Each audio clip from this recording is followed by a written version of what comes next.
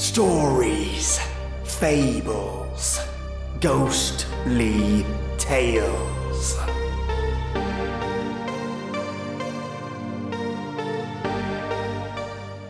Aliens, explosions, cars crashing through houses, jam-packed full of action. Then, darkness reaches out to a fearful child, with only his brother to save him. Yes, listeners, it's a Fan Story Friday, and I have 2 stories sent through to me that I can't wait to share with you all. Our first story, Darkness Falls, is a continuation of a previous story written by Forsaken X, and is jam-packed full of alien action goodness. Our second story is The Children in the Shadows, written by Quinn, a tale of one brother's determination to save another brother. But can he? Join me today for 2 fan stories just for your ears. Turn off the lights, turn up the sound, and get ready for something unique.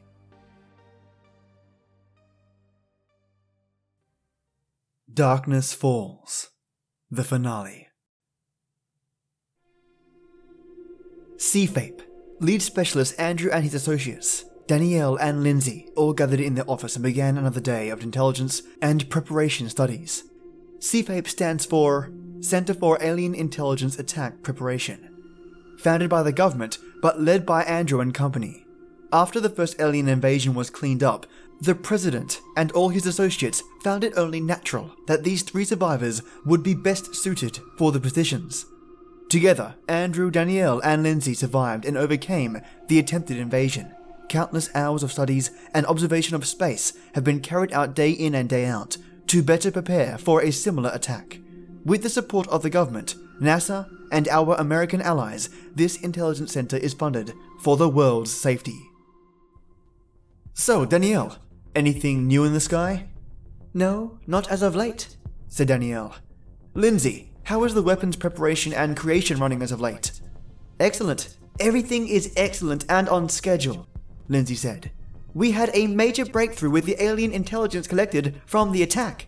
We have been able to weaponize some of the alien tech. I present to you the mini black hole gun. One shot from this and a temporary black hole is open, and for 3 seconds, it will inhale your enemies. So where does everything go? Asked Andrew. Lindsay looked Andrew dead in the eye and said, Does it really matter? I get paid to create weapons, not explain its complexity. Yeah, that's true. Good. Next, we have weaponized one of the alien guns. I present to you the disintegration gun. Lindsay fired a shot at a chair. And poof, it was gone. Well, seems we are a whole lot more prepared this time, Danielle said. Yes, very much so. Great work, Lindsay, and great work, Danielle.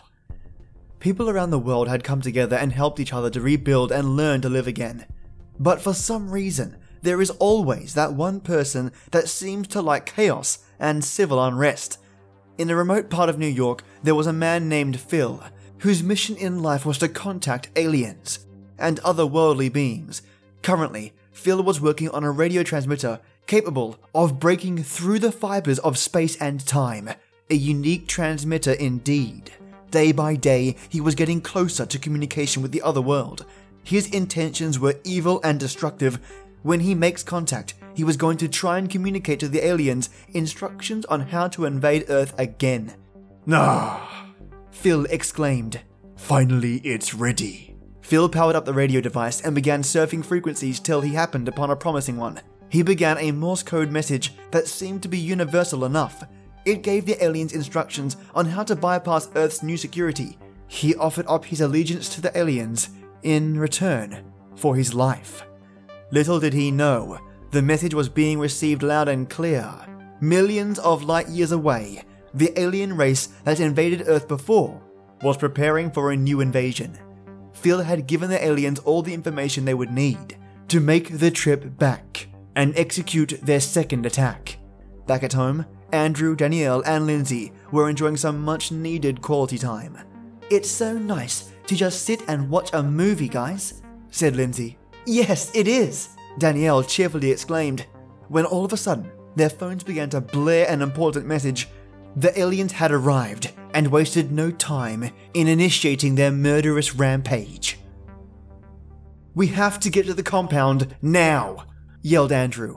Lindsay went for their weapons and they suited up, ready for action. All of a sudden, the whole roof of the house was blown off. Andrew shouted to press the attack and haul ass off to the compound.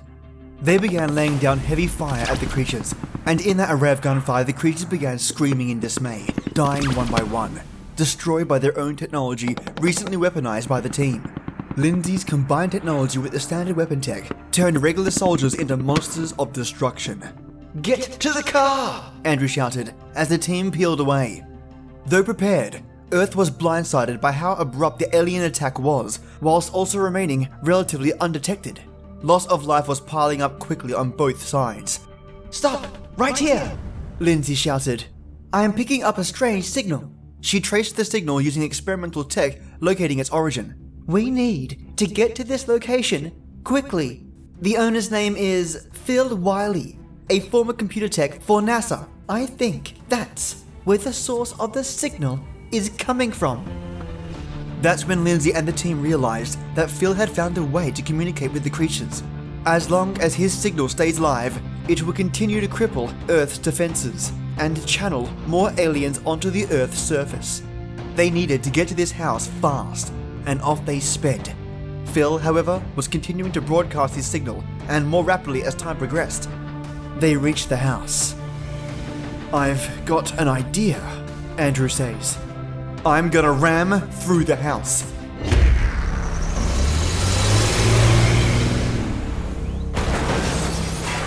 The squealing of tires were heard on the streets as the car plowed through the side of the house. Phil, dumbstruck for what he thought was spinning tire wheels, stood still, trying to detect what he was hearing, only to see a car come smashing through his front door. Debris flying everywhere, Phil was tossed across the house, slamming into a nearby door. The team hops out of the car, not seeing Phil under the debris, and bolting straight to the transmitter. Lindsay deployed her tech, working hard on dismantling the signal, while Andrew and Danielle searched for Phil, who surprisingly, without a sound, had made his way through the rubble and was heading straight for Lindsay. "Hey, you guys, I got..." Out of the rubble, Phil burst and stabbed Lindsay in the back. "You bitch. It took me years to get that message right." Andrew, mortified, could only see red at that point, grabbing Phil by the hair and slamming him to the ground. And Lindsay was bleeding. Phil was struggling but pinned to the ground. Lindsay, however, was bleeding badly, but it seemed to be over. "What are you gonna do, boy?" Phil struggled to say. The idea that he could be losing his teammate there and then, Andrew, caught up in the fury of the moment, reached low and broke Phil's neck. Lindsay was indeed dying right there on the floor. She gave instructions to Andrew on how to finish the signal off so they could push back the alien force completely and send them back where they came.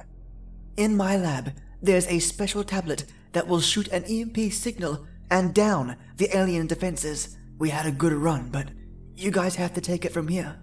The code to the container tablet is 672897. The password is family. You guys are my family. I love you both. Be safe. And I love..." With that, Lindsay took her last breath. Andrew picked up Lindsay and placed her gently in the car, telling Danielle that we'll handle this later, but right now, we have to finish this. Off they sped to the lab, but as they arrived, the entrance to the compound was infested by alien creatures. Andrew glared at Danielle and she knew exactly what he was thinking. He took Lindsay out of the car and gently laid her on the ground, safely out of the way of any of the carnage that Andrew and Danielle are going to wreak on the compound. Andrew placed a rag in the gas tank, jammed the gas pedal down, and let it rip. As the car drove through the gates, it exploded. Alien body parts and guts splattered all over the place.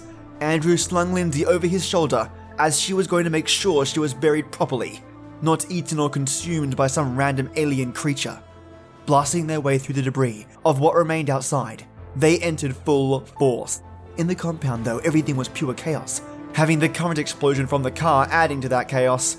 Making their way to Lindsay's office, they encountered a new and large alien. It spoke. "We are here. to finish your kind. Quick-witted as always, Andrew answered back. Yeah, well, that's a precious thought, but not today. The monstrous alien took its battle stance, but Danielle had enough of this creature's shit. Grabbing her grenade launcher, she pegged a mortar straight into the alien's stomach, burying it deep into its flesh. As its force drilled it deep into its guts, it screamed in agony, struggling to reach it, clawing at its abdomen, screeching in panic. Then, split in two and splattered on the ground, a victory only possible with Lindsay's technology. Oh, looks like this guy's feeling beside himself. Danielle was always a sucker for one-liners.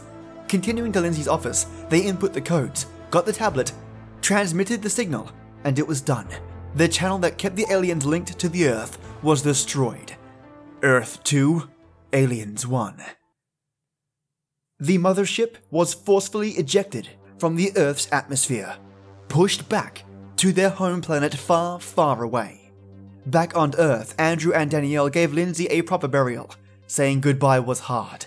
They've been through so much, and they will always remember her. And doubly so. In Lindsay's death, she left behind a final weapon blueprint, which stands to this day in outer space. It was a missile defense system, specifically equipped for space warfare. And as expected, a warning system equipped with Lindsay's voice saying, "You're not welcome near Earth. If you are an alien ship, change your course, or you will be destroyed." If Lindsay's warning is not heeded, then the spacecraft is met with a flurry of ion and thermal destroyer missiles that will incinerate any type of alien ship, at least any that we know of. Now Earth is safe, and life goes on. Andrew and Danielle still head up Seafape, and although there is peace now, they will always be ready. The Children in the Shadows. Good night, Josh. Quinn pulled the covers over his little brother's chest. Josh was wearing his favorite pajamas again, despite the hour-long argument that flannel wasn't exactly a summer-weight fabric, and the buttons were on the verge of falling off. Surrendering with a sigh, Quinn walked out of the room, flipping the light switch as he went. Not a second later, Josh's Batman lights went out, which instantly sparked whining from the 6-year-old. "My night light! I can't sleep without my night light! The shadows will get me!" Quinn sighed again, silently counting the seconds until Mum and Dad would be home. It was like this every night. Josh would whine to Mum or Dad and they would make sure his nightlight was working, or that the hall light was on. Anything to placate Josh's irrational fear of things that weren't really lurking in the shadows, waiting to snatch him away. Only tonight, it was Quinn who was left to placate him. Bad enough he had to miss out on Bailey's party to babysit his little brother, but now he was also expected to cater to Josh's ridiculous fear of the dark. "I'll grab you a flashlight, Josh. Just give me a second." It was all he could do to block out Josh's blubbering as he walked into the kitchen. He pulled the drawer open and rummaged around. A flashlight had to be in there somewhere. "Quinn, hurry! The shadows!" Quinn found a couple of flashlights and picked one up, tapping it gently against his chin. Maybe it would be better if he did them all a favor and showed Josh that there was no such thing as monsters under your bed, nothing at all lurking in the pitch black night. If you let Josh cry it out just for one night, maybe the kid would grow up and stop being such a baby. Maybe then babysitting him without pay and missing out on the party of the year wouldn't be so bad. Quinn mulled this over for a moment, blocking out the whimpers from down the hall. "It's just the dark, Josh. There's nothing in it that isn't there in the daytime." Josh screamed. And it wasn't one of those little brat screams for attention. He sounded terrified, like his life depended on someone hearing and responding to his terrified shriek. Quinn bolted back to the bedroom and stared in shocked belief. A long, dark shadow was looming over the bed, but it wasn't any ordinary shadow. It was darker than the rest of the room, and moved of its own free will. It was a creature made of shadows. It was alive. Part of it whipped forward and wrapped around Josh's ankle. Josh cried, Help me, Quinn! The shadow monster was pulling Josh off the bed, but Quinn was frozen in place, staring at this thing that couldn't possibly exist. Josh was flailing, tears streaming down his cheeks. Breaking free from his trance, Quinn clutched his brother's wrist, but he was hit in the chest and thrown against the wall. Pain bolted through Quinn's back as he hit the wall and crumpled to the floor. He struggled to sit up again, but a tentacle of the shadow monster stood in front of him, defying him to move. There were no eyes or mouth, but somehow Quinn knew that the thing was looking at him. He swore he heard a growl, but it had no mouth, no substance. The shadow monster lurched back and ripped Quinn's brother free of his covers. Quinn ran forward and grabbed Josh by the ankle. They both flew through the air and into the closet. The door slammed shut, sealing them in pitch black. A sound caught his attention, like a large amount of sand falling through a grainy hourglass. It was coming from the floor. Quinn looked down. The floor was moving. It swirled around his feet. The sand-like substance of what had once been a wood floor crashed over the toe of his sock in small black waves. He pulled his foot back, but the sand clung to it. Beside him, Josh whimpered as the sand closed over his arm. Quinn brushed it away, but it seemed to have a life of its own. The sand covered him, and all he could do was lay there, feeling the weight of it curl around his feet, his ankles, his legs, knowing he was sinking into it. Whatever it was, it moved up his torso, and he felt suffocated. There was no air, only sand. Josh screamed, but his screams were cut off as the sand closed in over his small head. Quinn grabbed desperately for Josh's hand, but there was nothing to grab. His brother was gone. Strangely, he could feel his legs dangling, like he was slipping through some hole.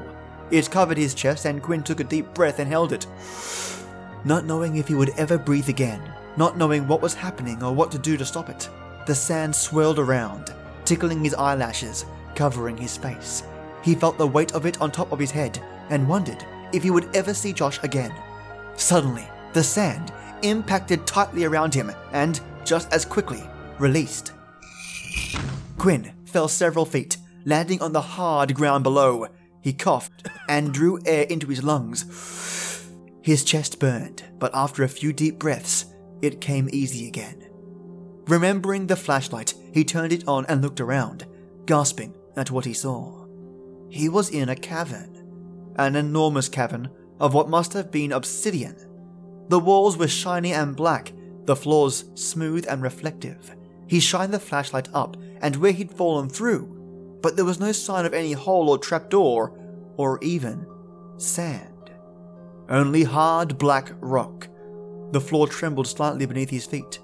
He noticed the movement less when he stepped forward, but despite the floor's solid appearance, it struck him as fragile. On the ceiling, just on the edge of the flashlight beam, something moved. Quinn chased it with the light, but it remained at the beam's edge, and like that, on the edge of his hearing, Quinn detected a sound, like a group of people whispering very softly. "Hello?" In the distance, a noise. It sounded like his brother crying. "Josh, where are you?" But silence alone answered him. Quinn called out again, but the only sound was his voice chasing after itself in an echo.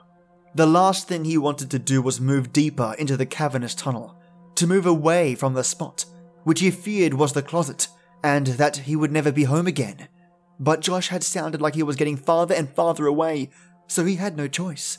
He had to find his brother, and then he had to find a way to get them out of here. Clutching the flashlight in his hand, Quinn moved through the cavern. All around him he could hear faint whispers, but couldn't understand what they were saying. He paused several times, shining the light behind him, trying to catch whoever, whatever, was whispering. But each and every time, there was no one there. Quinn was, despite the nudging of the darkest corners of his imagination, completely alone. Josh was nowhere to be found. It was as if he'd vanished into thin air. The large tunnel then broke off into 3 smaller tunnels up ahead. Quinn listened but heard nothing that told him which one Josh might be down. He ran a frustrated hand through his hair. Just as he decided to take the middle tunnel, The whispering stopped, and a new sound began. A small click as something hit the floor, then an even smaller noise, like something rolling several feet. He pointed the flashlight down, searching, sweeping the floor for any sign of movement. The sound dulled as whatever it was rattled to a stop just in front of his feet. He bent down, focusing on the item with the light. In near disbelief, he plucked it off the ground, turning it over in his hand. A red, shiny button, just like the ones on Josh's pajamas. Quinn stood, shining the flashlight on the tunnels again. "Josh?" He stepped forward and, just as he was about to enter the center tunnel, he saw movement within his peripheral vision. Taking a step back, he shone his light on the right tunnel entrance. At first there was nothing, but after a moment, Quinn thought he could hear a small whimper. He hurried down the right tunnel, clutching the button in his hand and calling out for his brother. Several yards in, the whispers returned, though they were louder in the smaller space. Quinn still couldn't determine where they were coming from or what they were saying. It was unnerving, as though he was being followed by someone without a voice, who insisted on making themselves known. His flashlight flickered and went out. The whispers grew louder and felt as if they were closing in. But that was crazy. They were just noises, weren't they? Quinn knocked the light against his palm. When the flickering subsided and the light returned, the whispering then ceased, and someone was standing in the tunnel with him. He would have recognized that face and those pajamas anywhere. Relieved to see his brother again, he stepped forward. "There you are. I've been looking everywhere." The child had his arm extended, stroking the walls in a loving manner that sent a chill up Quinn's spine. Something about the way he moved seemed unnatural. Suddenly, but calmly, he turned his head towards Quinn. Quinn's trembling fingers found his open mouth, hushing a gasp. The child had Josh's mouth, his cheeks, his forehead, his hair, but the eyes, they were filled with shadows. The thing in front of him might have looked like Josh, but it wasn't his brother. It was something else, something sinister, something dark. Quinn backed up, clutching the flashlight tightly to his chest. When he hit the tunnel wall, he expected it to be cool, but it was warm, almost like a living entity. Even though he knew that it wasn't Josh, he swallowed hard and nervously whispered his brother's name. The Josh thing turned slowly, without speaking, and disappeared around the bend. Quinn's heart slammed against his ribs. His breath came in quick gasps. Panic overtook him, but he forced himself to move forward because something inside of him told him that the Josh thing knew where his real brother lives. Quinn turned around that bend, reluctantly following wherever it was that the Josh thing was leading him. By the time Quinn turned that corner, the thing was already moving around the next bend. Quinn picked up the pace, jogging after the doppelganger. After several more bends in the tunnel, he turned a corner into a small room. A boy was lying on the floor in the fetal position, shuddering and sobbing. Raising every hair on the back of Quinn's neck, the Josh thing bent down and stroked the boy's hair, wordlessly, with its small, pale fingers. The boy scrambled away from it, terrified. Quinn shot forward, hugging his brother, his actual brother, tightly. At first, Josh screamed and pushed him away, but then, realizing that it was Quinn, he clung to his sibling's chest, sobbing into his shirt, soaking the fabric. "It's okay," whispering close to his ear. Not entirely certain he was telling his brother the truth. "It's going to be okay." The Josh thing tilted its head. When it spoke, its voice mimicked Josh's perfectly, but still something seemed off about it. False. "You shouldn't lie to children," Quinn sneered. "What are you?" It smiled, its dry, cracking lips stretching back from its Josh-like teeth, which seemed sharper than Josh's. "We are the Shadow Children." Instinctively, Quinn looked around, but saw no one else. "We?" The Josh thing smiled and looked up, as if exchanging bemused glances with someone that Quinn couldn't see. "We tire of the darkness. We want to live as you live. A small trail of colored dust, shimmering and full of light, floated in the air between Josh and the monster that was mimicking his form. Josh swayed, not at all steady on his feet. He looked pale. He looked weak. The sickening realization hit Quinn that the creature was somehow feeding on his brother, sucking his essence from him and stealing his shape. Maybe without what it was stealing from Josh, it couldn't become anything more than a horrible shadow that had snatched Josh from his bed. Maybe it couldn't face the light before, and somehow Josh knew that. And when Quinn had forced his brother to remain in the darkness, he swallowed the lump in his throat. It didn't go down easily. He realized it was his fault. Josh knew that these things existed, and he knew how to keep them at bay. Quinn ignored that, brushing it off as a stupid, little kid fear, and let the monsters in. The Josh thing stretched out its hand again, caressing Josh's hair the way someone might pet a puppy. Quinn jerked Josh from it and glared. It met his gaze with its shadowy eyes, blinking like it couldn't possibly understand why he wouldn't want it touching his brother. You cannot escape.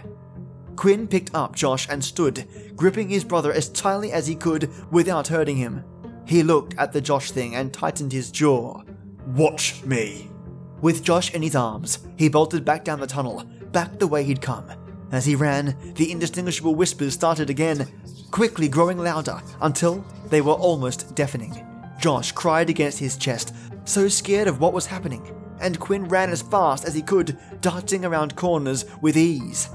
The whispers grew faint as he ran. He was beating them all. Finally, out of breath, and with nowhere else to run, he entered the large cavern that they had first fallen into. Quinn sat Josh down onto the ground, only then noticing that the trail of shimmering dust still hung in the air, winding its way through the tunnels. Running from the Josh thing wasn't enough to sever the link, to sever the essence-stealing tie. His brother tugged at his sleeve, still trembling, but Quinn was firm. Hold on, Josh. Let me figure this out. On the ceiling, just on the edge of the flashlight beam, something moved. Quinn chased it with the light, but just as before, it remained at the beam's edge.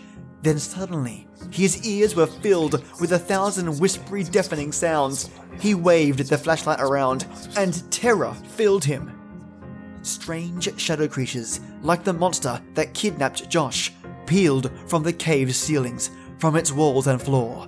One flew dangerously close to Quinn, and he ducked back, but not before seeing the image of a young girl's face reflected in its shadowy substance. The sight of it startled him. It wasn't just Josh that they were after. They flew from their place in the cave and swirled around the two boys, surrounding them completely, blocking any chance of escape. Each of the shadows wore the face of a child. Some Quinn knew personally. The Josh thing had said that they tired of the darkness, that they wanted what Quinn and Josh had, what everybody had. The creatures were going to make mirror forms of every kid on Earth. And then what? Kill them all? Suck them dry of their essence?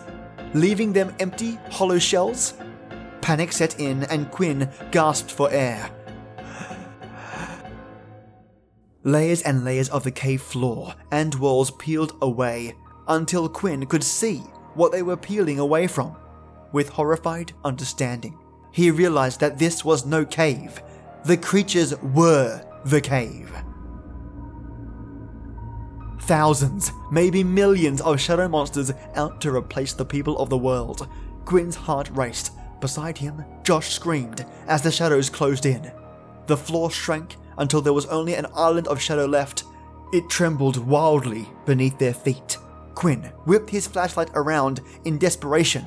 On a low part of the cave ceiling, he saw a flash of color, something brown and familiar. He scooped Josh up in his arms and said, "Hold tight." One of the shadows whipped forward, snatching the flashlight from Quinn's grip. It threw the light down, smashing it into bits, leaving them all in darkness.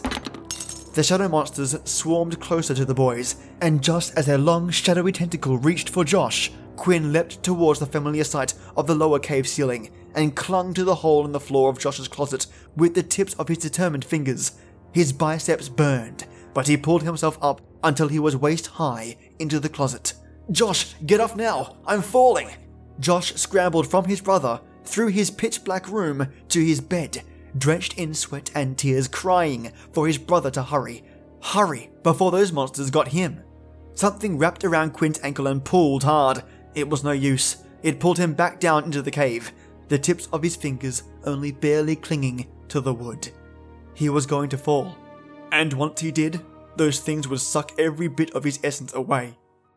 Then, a beam of light suddenly shined down into the hole and the creatures backed off. Quinn looked up. Josh was holding a flashlight he must have retrieved from the kitchen.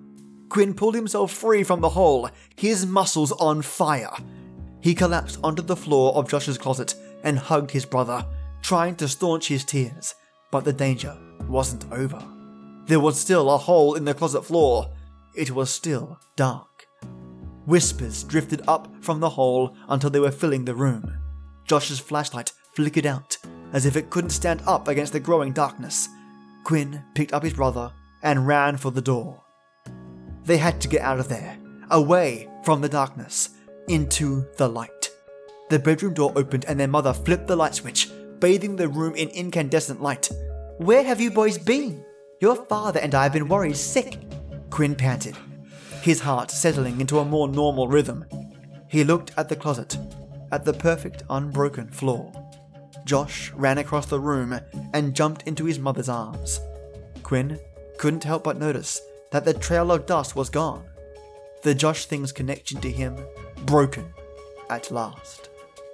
Holding Josh, placing kisses on his cheeks, their mum crossed the room and opened the heavy drapes, letting in sunlight.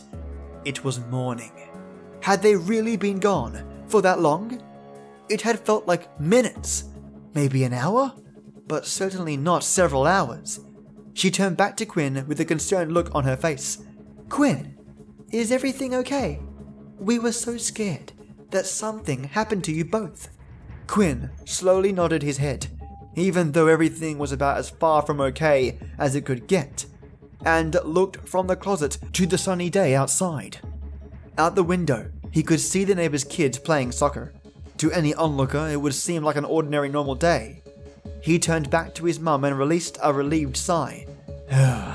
"Yeah, Mum, everything's fine. We just..." As she turned around, Josh leered over his mother's shoulder at Quinn, who froze. Josh smiled and offered a wave. Shadows lurked in his eyes. The darkest that Quinn had ever seen. A huge thank you to Quinn for this story, and here are some author notes. Quinn intended this story to be an origin story for all those Black-Eyed Kids stories out there. So if you're ever wondering how Black-Eyed Kids are created, perhaps this is how it all starts. Thanks a lot, buddy, for sending this story through. And a big thank you to Forsaken X for their story as well. Just brilliant. You always give us action-packed narratives, mate. My favourite parts of the first story are definitely the cars crashing through the houses. Love it. And the second story itself being an origin point for all Black-Eyed Kids. Ingenious. As always, my listeners have such original content tucked up their sleeves, and I'm grateful to have your stories on the show. I have loads more submitted stories to get through because my listeners are so creative. And speaking of stories to get through, if you want to send your own stories my way, you can reach me at storiesfablesghostlytales@gmail.com, just like Quinn and Forsaken X did. But that's all I can get through today.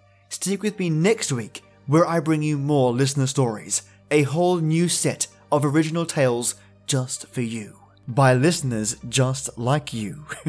So have yourself a fantastic Friday, and an even greater weekend, my creepy-licious ghouls. And as always, till next time.